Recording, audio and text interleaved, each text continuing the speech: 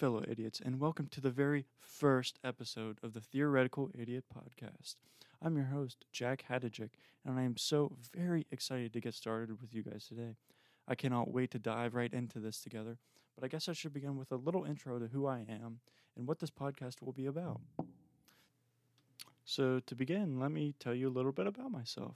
I'm a freshman in college, but a very limited amount of topics will be college related on this podcast. And I'm both an environmental science and film production major. I like to think that microbiology is the safe path I can take in this very short life. I could probably get a job I would enjoy and be able to have comfortable finances, but film is 80% of my personality. It is what I annoyingly talk to people the most about.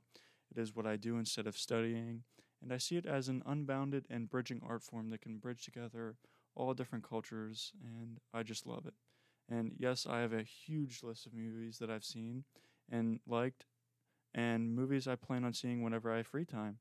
I can point to any one of those movies on my list and associate an utterly unique emotion with that particular film. I remember exactly how I felt and what parts were my favorite, and I think that's a truly special thing that a movie can give somebody. And FYI, I will never spoil any movie on here unless I give a very direct and explicit warning. So, as you can imagine, we'll do a lot of film discussion on here, but other things about me include loving to read, liking almost any type of music, and it's like you gotta be in the mood to like a certain type of genre. And I love making my friends watch my favorite horror movies, and I love scaring them to death, and I really love to explore. Now, obviously, I like a lot of other things, but I'm sure you'll be able to characterize me after one or two episodes. But you're probably wondering what this podcast will be about by now, which is understandably and is a very good question. Well, my friend, this podcast will cover just about everything you can think of. Because this is my podcast, I've decided that I wouldn't take on a specific topic because, let's be honest, you get pretty bored of me after the second episode, and I get pretty bored of talking to you after the second episode.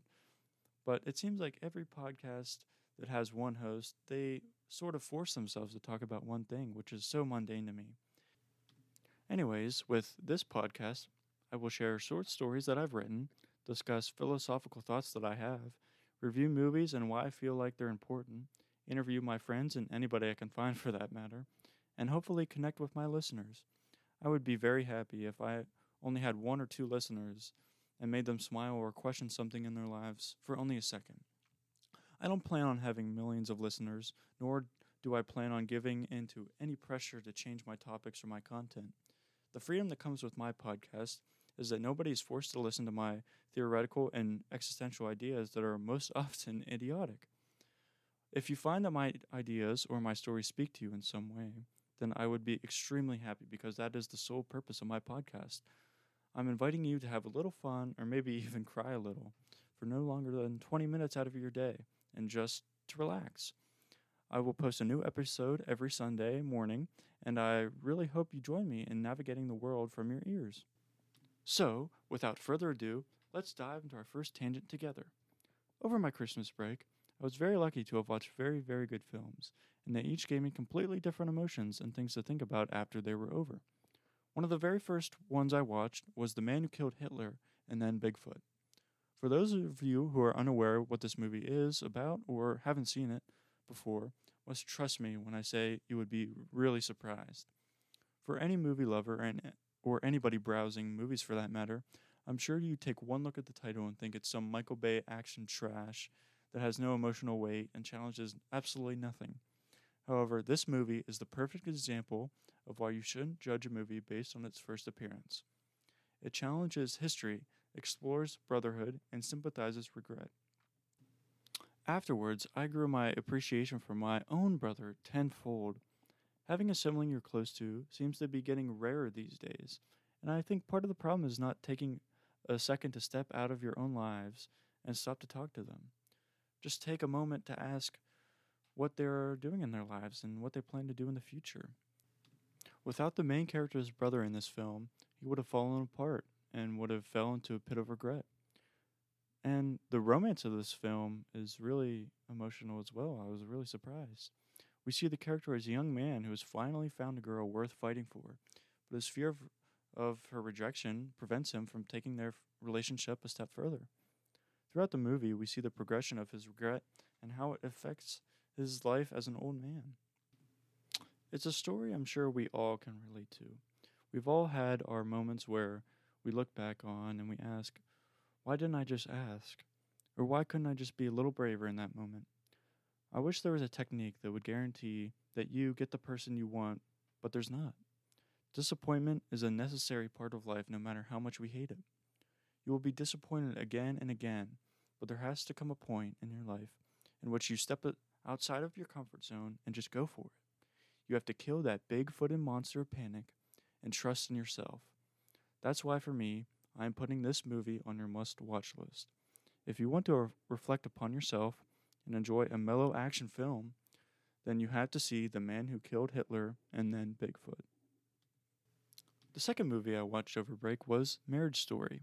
Now, for this one, I'm sure many of you have either heard of it or have even watched it. I think this film's strength is found in its unbelievable performances by Adam Driver, Scarlett Johansson, and Laura Dern.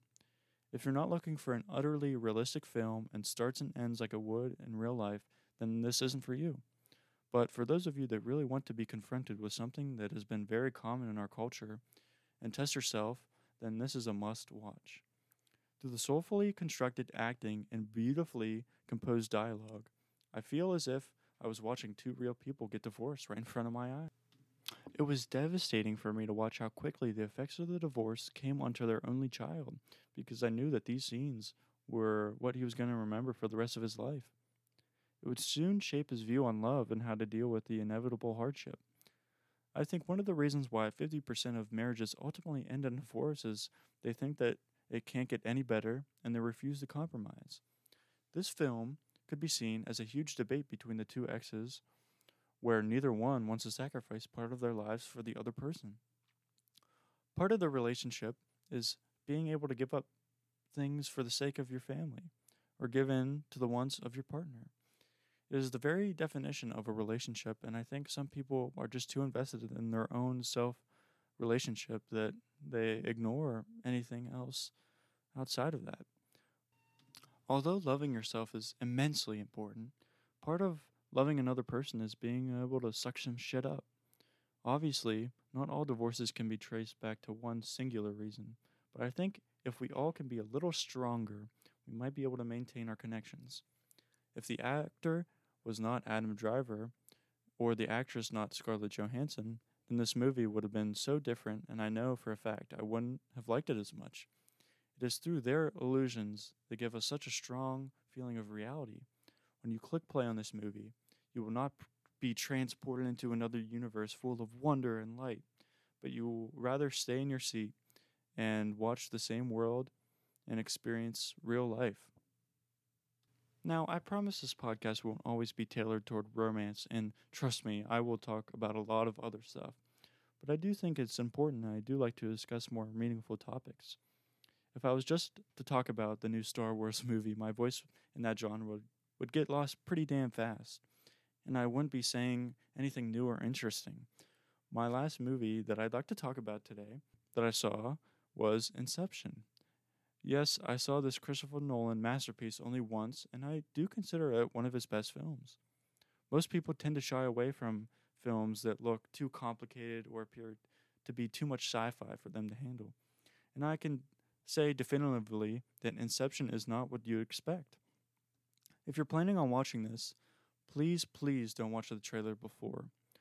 Although trailers have gotten better over the years, 90% of them ruin the audience's expectations and thus their own watching experience. If you think, man, that trailer looks pretty good, you shouldn't go into the movie to expect the same emotions you felt during the trailer. When you're looking for a book to read, you don't look for spoilers that happened at random parts of the book before you start reading it.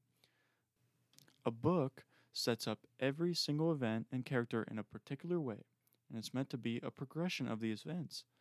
A movie should be watched in the same way.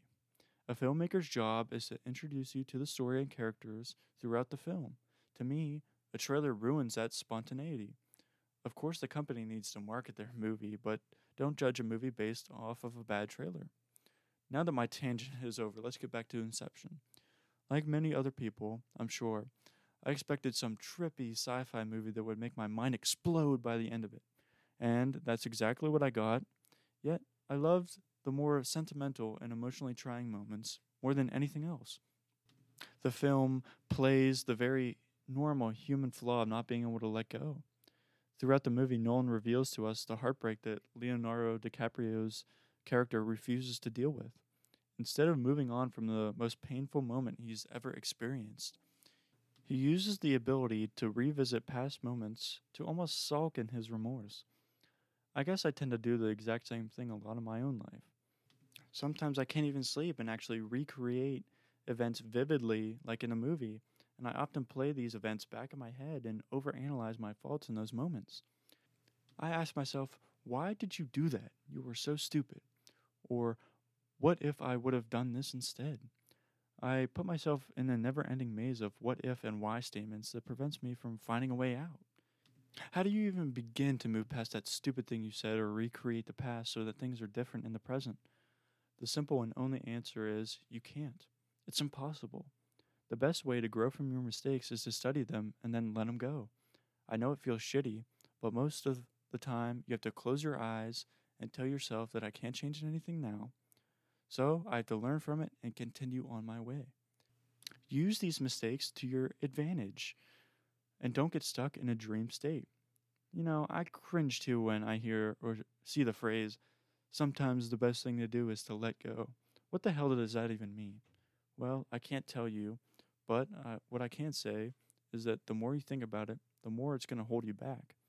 Inception for me is a film about the beginning of a man moving on from heartache, and I really think you should watch it. So I'll leave you with this thought. The next time you see your brother, sister, mom, dad, or friend you love, ask them how they're doing because tomorrow they might not be there.